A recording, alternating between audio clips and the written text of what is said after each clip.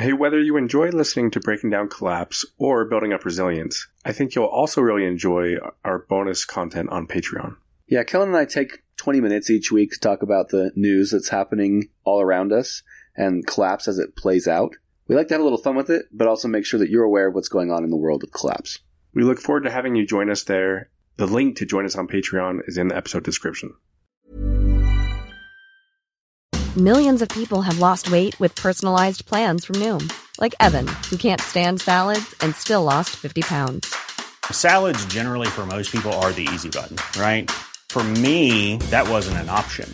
I never really was a salad guy. That's just not who I am. But Noom worked for me. Get your personalized plan today at Noom.com. Real Noom user compensated to provide their story. In 4 weeks, the typical Noom user can expect to lose 1 to 2 pounds per week. Individual results may vary.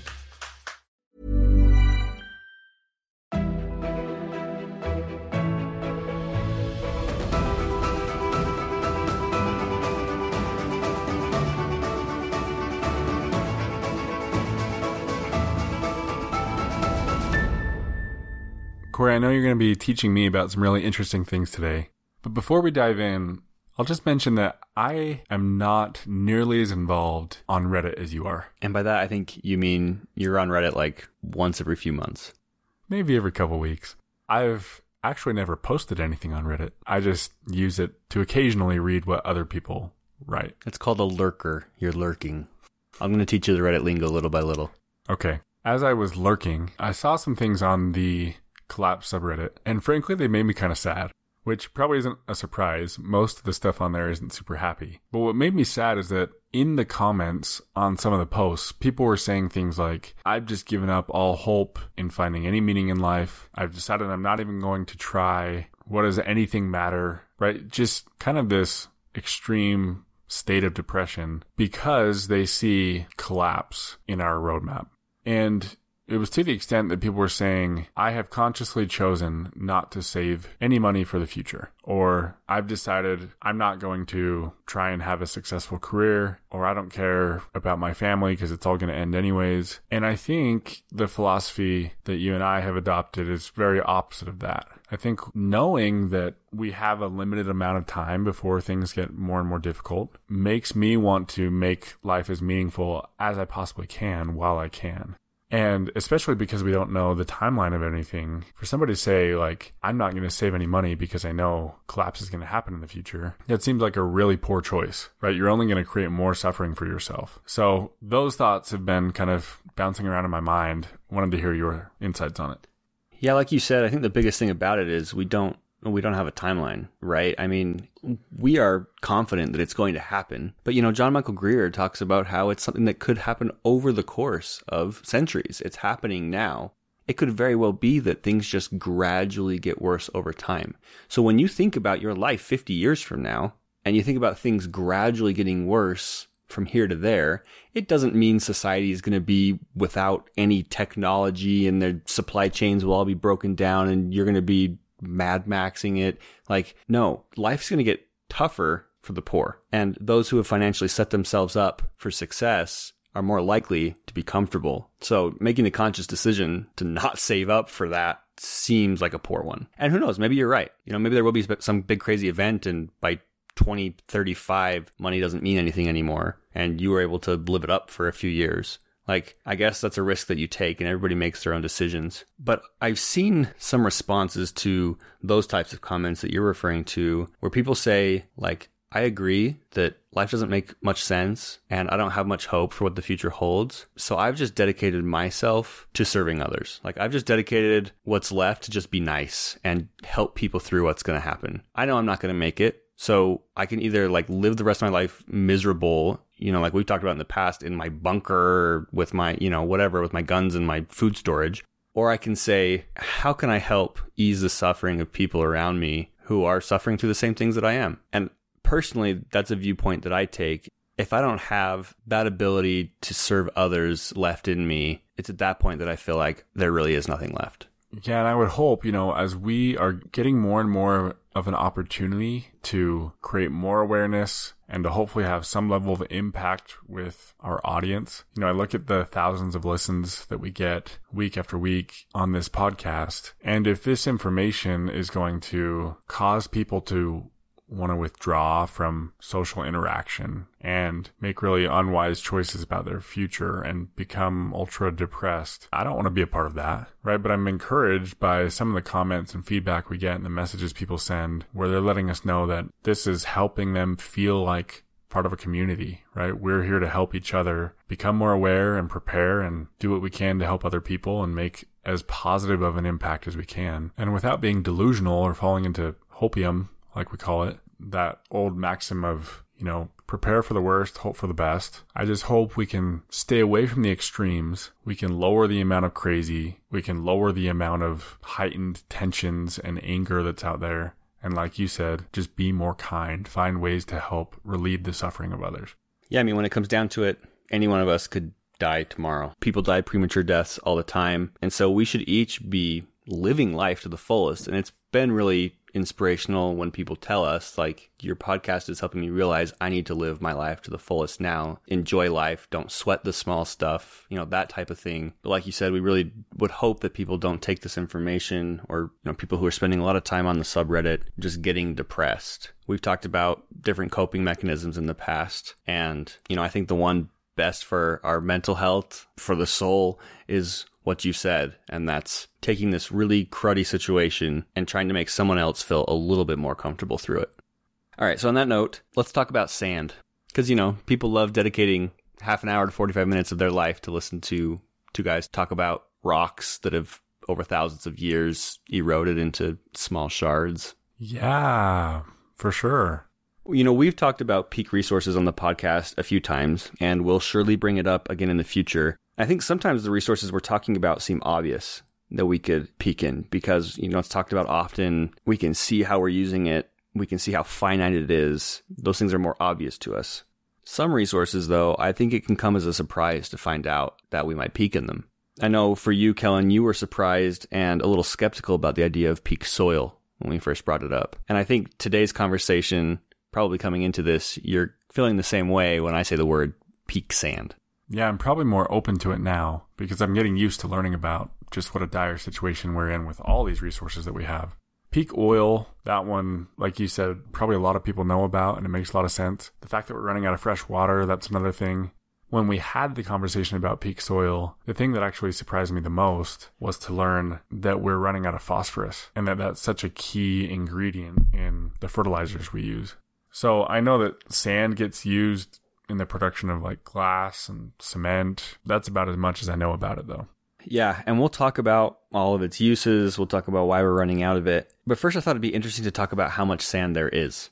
Some numbers are too huge to fathom. And in the podcast today, we're going to be talking about a lot of big numbers, and I'll do my best to sort of contextualize those. But one, for example, that I really don't know how to put in context is that there are estimated to be somewhere around 7 quintillion, 500 quadrillion grains of sand on the Earth.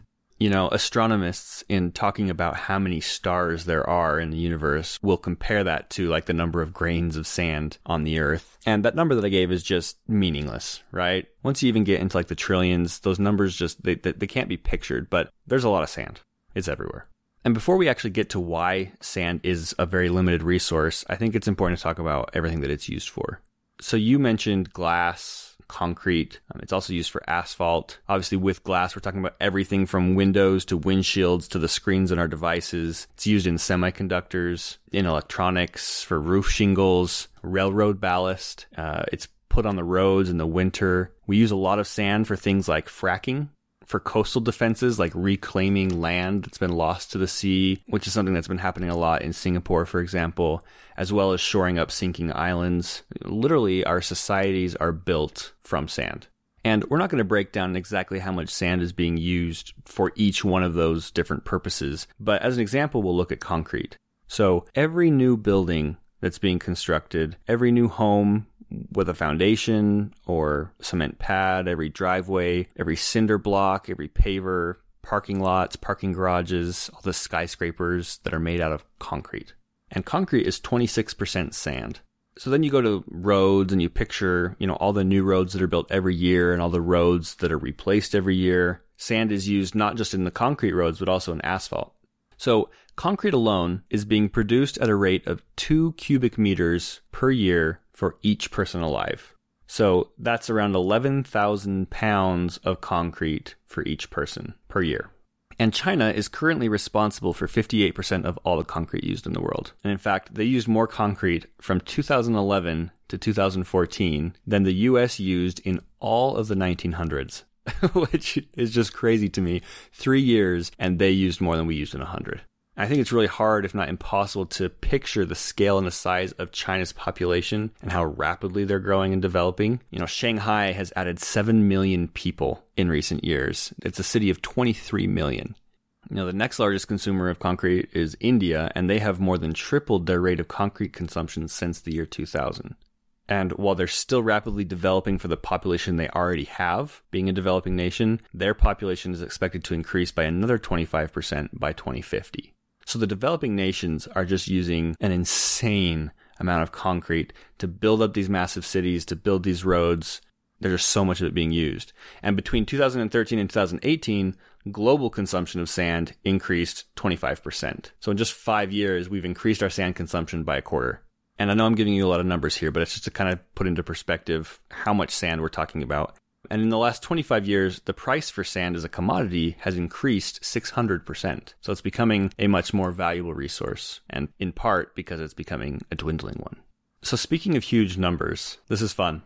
Let's talk for a minute about how much sand is estimated to be used every year. So it's hard to get this number. They don't know exactly because it's pretty unregulated. There's no one that tracks the amount of sand that's being mined. A lot of the mines are not tracked or anything like that. But it's estimated that we consume somewhere between 40 and 50 billion metric tons of sand each year. That's around 110 trillion pounds of sand. So to put that into perspective and conceptualize what that number actually might look like, I want to do a visual with you, Kellen. So imagine a solid brick of sand, like the type you'd use from a bucket mold to make a sandcastle. Now imagine that brick as wide as a 6-lane freeway, with a median in the middle and shoulders on each side. So we're talking a very wide road. And as tall as a 9-story building, about 90 feet in the air. Do you have a visual of what I'm saying here? I think so. Basically what that is it's 88 feet wide by 88 feet tall. So now picture that massive wall of sand extended for a mile. Getting bigger? Yeah, I think I'm visualizing that. So now imagine that not only does it extend a mile, but it extends all the way around the equator. 25,000 miles. That's how much sand we consume every year. Okay, that last part got me. I thought you were going to say, now imagine that extends for 100 miles. But you're saying all the way around the equator. I can't comprehend how we possibly use that much sand. Yeah, it's crazy. And that's every single year. So while that's still not really easy to picture, it's easier to picture than me just saying, we use 50 billion tons per year. Yeah, that's absolutely insane. But if I zoom out and look at the globe and picture a line that goes all the way around the equator, if that line is 88 feet wide, that's just a tiny little line. So on a global perspective, you talked previously about just how much sand there is, however many quintillion grains of sand. It feels like we've got to be a really long ways away from running out. Am I wrong? Yeah, so I think when we think of sand, we primarily picture the deserts and these massive hills of sand, right? Yeah, and I think about all of the beaches, right? All the shorelines around the whole globe. Yeah, exactly.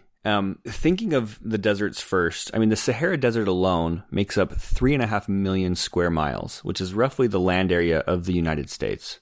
So it's massive. And the sand can be between 70 and 140 feet deep. That's roughly 20 to 40 meters. But you've heard the phrase, water, water everywhere, nor any drop to drink. Basically speaking about sailors out at sea who are dehydrated or dying of thirst, even though they're surrounded by miles of water. Obviously, they can't drink ocean water as it's not potable. So that's the situation that the world is in right now when it comes to sand. Sand used for industrial purposes, especially concrete, needs to be a specific type, and desert sand is far too round and fine to be used in any of those processes. So generally, concrete uses coarser sand that's angular, which helps give it strength and increases the bond. Desert sand is basically useless for those applications. It wouldn't allow for the type of bond that concrete requires. I guess that makes sense. If you think of sand that's really fine and round, there's nothing to catch, right? All those little sand particles would just slide past each other. Seems like even though they add all sorts of other things to make concrete, it could easily break or crumble if it's used with the wrong kind of sand. Yeah, and you can tell a difference in the type of sand just by looking at pictures, right? You look at the Sahara and there's these big dunes blown over by the wind. And then you picture like a beach at the ocean or your sandbox in the backyard. And it's a much different color. It's a different type. It's more rigid. Not all sand can do all things. And a good example of this is the Burj Khalifa skyscraper in Dubai, which is the tallest skyscraper in the world. And Dubai is surrounded by sand. And yet, in order to build that skyscraper, they had to import sand from the beaches of Australia to do it. Really? Yeah. Crazy to think about, right? You would think they would just take a dump truck from the desert next door, bring it on over, but they had to internationally source it. And the other issue with that is that even if desert sand was usable, and perhaps is usable for other applications, transportation costs for most countries of the amounts of sand that we're talking about would be astronomical and uneconomical. Dubai is a wealthy nation that could afford the sand to be shipped from Australia in order to build the largest skyscraper in the world. But if the cost of roads and shingles and electronics, foundations, all of that increased dramatically, it would be catastrophic for the economy. If we're talking about our societies being built on sand, making up a significant portion of our infrastructure, increasing the cost of that by having to include transportation around the world would have a significant impact. Again, doesn't matter anyway because that sand can't be used for these purposes. So then that begs the question, if we're not using desert sand, like where is the sand that we are using coming from? And you mentioned one, which is beaches. The sand that's used for concrete mostly comes from water sources or very near water sources, because it's those water sources that give the sand the components, the shape that it needs to have in order to be good for industrial use. It's primarily being dredged from the bottom of rivers and lakes, but like you mentioned, beaches as well. So that insanely massive wall of sand that stretched all the way around the world, 88 feet tall by 88 feet wide, is being pulled mostly from around those water sources. And the biggest sand mining operation in the world takes place on Lake Poyang in China, where they're believed to be removing nearly 1 million tons of sand per day. When you talk about peak of something, usually you try and estimate how much of that something you have left. With sand, this is such a new issue and one that has not been studied a whole lot. I couldn't find an answer to that. I don't think anybody really knows exactly how much sand is left. But at least in the immediate term, the problem may not be that the sand isn't there, but more that the sand shouldn't be taken from where it is. The available sand in places where it does the least amount of harm to the environment or to existing infrastructure may be nearly gone already, and the only places left to take it from will drastically do harm to those things. So, you think about nations that are faced with the dilemma of either continuing to build and grow and develop in order to compete on the national stage and provide for its people, or collapse. You think of companies that can either make tons of profit or go under. Like, those companies and nations are all likely and already are choosing to further damage the environment instead of stopping the growth and development and profiting. And we'll get to what those environmental impacts are here in just a minute. But I think it's important to note that peak sand is something that was mostly ignored until very recently, when it started to gain the attention of environmental groups and international agencies. So the UN, in just 2019, created a resolution to increase the governance of sand removal and trade. They haven't really done a whole lot with that resolution since, but the report highlights that it's a serious threat to the environment, to existing infrastructure, to human life, and to our social systems. One of the climate scientists at the UN went so far as to say that peak sand is one of the greatest sustainability issues that the world will face in this century. And they said, and I'll quote from an article here that I read by The Guardian, they said, "It is about anticipating what can happen in the next decade or so, because if we don't look forward, if we don't anticipate, we will have massive problems about sand, but also about land planning." Okay, so help me understand that statement, that we will not only have issues with a lack of sand, but it's also going to cause issues with land planning. Yeah, kind of like what I had said, it may not be just an issue of do we have enough sand to even continue growing, but also what are the consequences of taking that sand from the places where it currently is. So really, we're running into a few major issues here. The first is that running out of sand is unacceptable when it comes to growth of societies. There are no proper substitutes right now to replace sand, and the few substitutes that there are highly expensive and cost prohibitive. We know that in order to avoid financial and economic collapse, we have to continue growing. But paradoxically, growth is also that primary driver of collapse. And in this case, the continued extraction of sand is causing an accelerated amount of damage to the environment, as well as having increasingly negative social implications. Because sand is becoming more scarce, the price is being driven up. As mentioned before, it's gone up 6 times in just the last 25 years. But because the price is growing up, there's also a very big black market that's arisen. And with that black market, a whole mafia structure has been organized around sand. The sand mafia, as they're called, pay police and government officials to turn a blind eye, while the construction companies they sell to will ask very few questions about the sand they're receiving. You know, those concrete companies are not wanting to have to ship sand from hundreds or thousands of miles away in order to get it more ethically because it's not cost effective for them. It's not profitable. So because of that, beaches, rivers, islands around the world are being torn apart to keep the market moving. Okay, this part's crazy to me. When I think of the black market, which frankly I know very little about, but I think of things that can be obtained and traded very discreetly. When you talk about big truckloads of sand and whatever process is required to excavate large amounts of sand and transport that, it's hard for me to imagine how that can be done discreetly and how there could be this whole sand mafia around it. Well, I think part of that is that it doesn't have to be discreet when the only people who are paying attention are being paid off. You know, if I see an enormous dump truck driving down the road full of sand, I'm not going to think anything of it. I'm going to assume they have proper permits to have extracted that from wherever they did. And frankly, it's boring. I don't care, right? Sand is very unregulated. And so if a government official is supposed to care, but they're being paid not to, it's very easy to just turn a blind eye. But beyond that, you know, it gets crazier. An entire beach in Jamaica was illegally removed in one night by 500 different truckloads of sand being taken. Sand mining can be so lucrative and so unregulated that in some parts of the world, people will haul it out in buckets to fill truck beds or carry on the backs of donkeys to make their living. And, you know, it's especially serious when journalists and activists are killed for researching or trying to bring light to the situation. In March of 2018, a journalist in India was run over by a sand truck because he filmed a police officer accepting a bribe in return for keeping silent on sand mining in a crocodile sanctuary. So they caught him filming this and they ran him over with the sand truck. And it's not just a one-off thing. This is actually apparently pretty common. Another was killed that same year for researching an illegal mining site. Other deaths have been known to happen in India, Mexico, South Africa, and a bunch of other nations over activists just trying to call attention to the issue.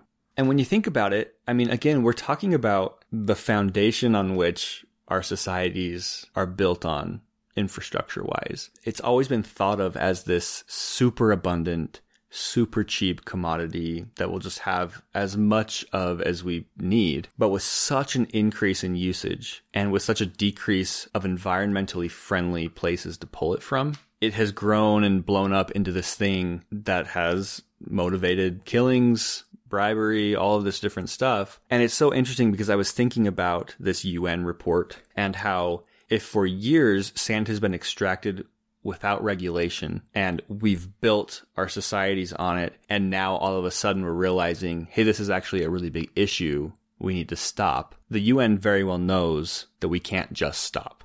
And so it's not really any surprise that they haven't taken any huge actions to stop it.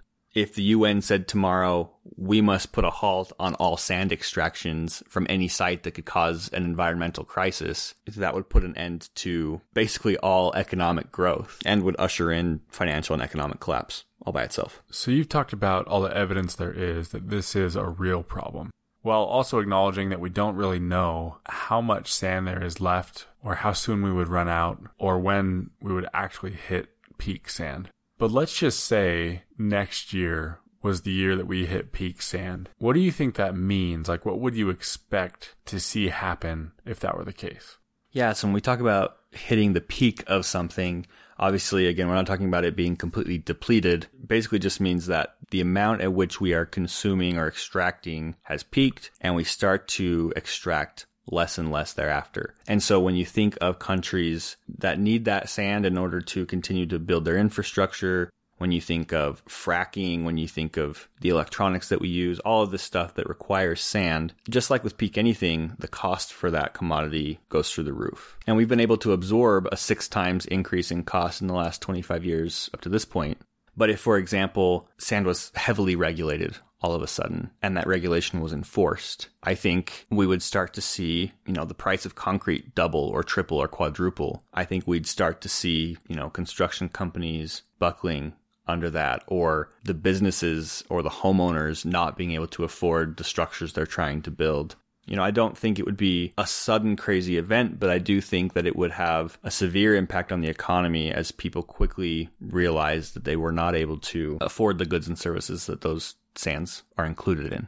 Yeah, that makes sense. And you've mentioned that it's lucrative enough that people are kind of turning a blind eye and allowing it to happen where it shouldn't happen. But if we got to a point where we were desperate for sand, do you think on a more systemic level we would openly allow sand extraction from the places that we, by policy, don't allow it now? Yeah.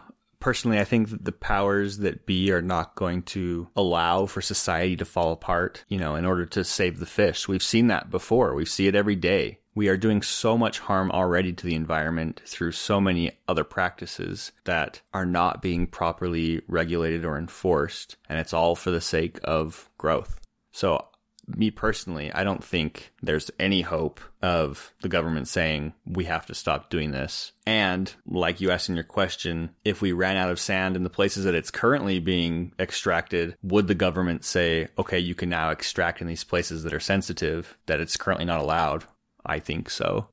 But we haven't really talked about why sand extraction is so bad. I mean, we've said that it happens in places where it harms the environment and things like that, but what does that really mean? So habitats for fish, turtles, crocodiles, porpoise, other marine life are being destroyed. Water is polluted by the machinery and the amount of sand and dirt being picked up. That decreases sunlight in the water. It kills plants, it kills organisms, it suffocates the fish. By extracting sand, the water table is also lowered, which can contaminate and pollute drinking water. Extraction creates stagnant pools of water because they're digging these holes out, which then fill with water, and it creates these little mini ponds, basically, that foster malaria.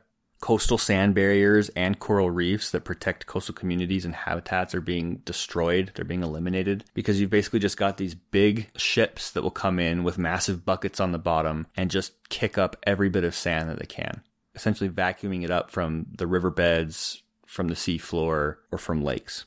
Lake Poyang, which I had mentioned before in China, it's only being mined now because mining in the Yangtze River became too hazardous. And those two rivers are connected. But as that same article that I quoted earlier in The Guardian puts it, they say, by the late 1990s, miners had pulled out so much sand that bridges were undermined, shipping was snarled, and 1,000-foot swaths of riverbank collapsed. Unnerved by the damage to a waterway that provides water to 400 million people, Chinese authorities banned sand mining on the Yangtze in 2000. That sent the miners swarming to Poyang Lake. And since 2000, they've been doing the same amount of damage just on this lake. Locals have talked about how, their livelihoods are around fishing on the lake, and they're able to catch like 5% of what they could just 2 decades ago. Bridges have collapsed in Portugal, in India, in Taiwan, resulting in around 100 deaths, all due to sediment being disturbed or removed around the bridges. Water pipes get filled with the sediment as it clouds the water, which clogs those pipes, again polluting the water supply or causing damage to the existing systems. In California, they did some research that said that for every ton of sand that was removed from riverbeds, there was a $3 cost to infrastructure that came from taxpayers, which when multiplied out, was just a massive amount of money. Ocean floors are also being damaged in the same way as rivers, with huge impacts on marine life, on coral reefs. In Indonesia, at least 25 islands have been completely erased off the map since 2005 by being mined for sand. Removing sand causes more erosion to beaches. In some parts of the world, it's been observed that mining sand has caused erosion so bad that it wipes away homes on the coast, causes cliffs to collapse. So there's just all these different things that combined together do a huge amount of damage. Earlier, at the beginning of the episode, you had mentioned, like, we've got all the sand on all the beaches in the world, and it's true. But when you picture again that 25,000 mile long, 88 foot wide, 88 foot tall wall of sand being taken from those beaches, from those riverbeds, from those lakes, consider all the environmental damage that that's doing, and consider that that amount is growing and growing rapidly year over year to feed an insatiable need for these developing nations. It's easy to see how unsustainable that is. And like that UN climate scientist said, the next 10 to 15 years will be really important to see what happens in this sphere. It's not likely, again, that we'll suddenly just be out of sand and then no more construction can be done. But that sand that is left to extract will continue to do great harm to the environment and cause nations a lot of trouble regarding that regulation and governance. If at this point we're already seeing killings and mafia and bribery and all of these things, how much worse is that going to get as this problem rapidly accelerates? Yeah, and one thought I had as you restated that from that UN climate scientist, I feel like with this topic or with so many of the other topics that we've discussed up to this point, in previous years, they were saying, we're going to hit a real critical point in 50 years. And yet more and more I'm hearing the next 5 years or the next 10 years, that's when we're going to see just how much trouble we're in.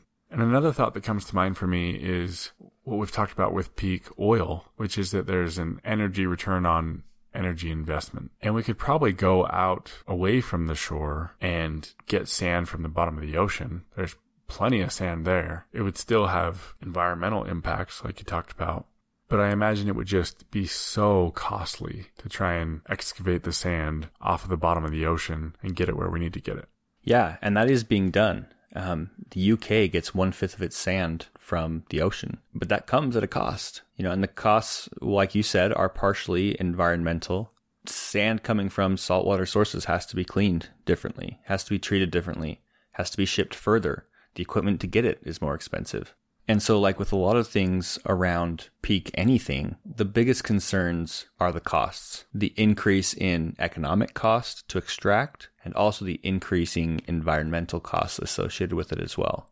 Up until now, sand has always been cheap. And a big part of the reason for that is because the environmental and social and even the negative impacts on current infrastructure, those costs have not been factored into it. So as those costs are more increasingly factored into it, and as it becomes harder to extract and just economically more costly, that could go to increase the cost of living for our societies. And when you think about heading into a world that's already, inflationary, costs are going up for everyday goods, and now we're talking about costs increasing even more because of scarce resources. It's just something that puts that much more of a strain on a system that's already at a breaking point. So I know this has probably been a little bit of a shorter episode than normal, but it doesn't mean it's less important.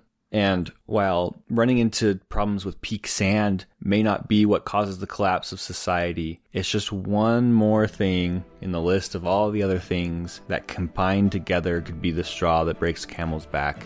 Will surely cause a little bit more of a strain on our systems moving forward. And it will be interesting to see if the UN does anything, if they don't, and how the world reacts.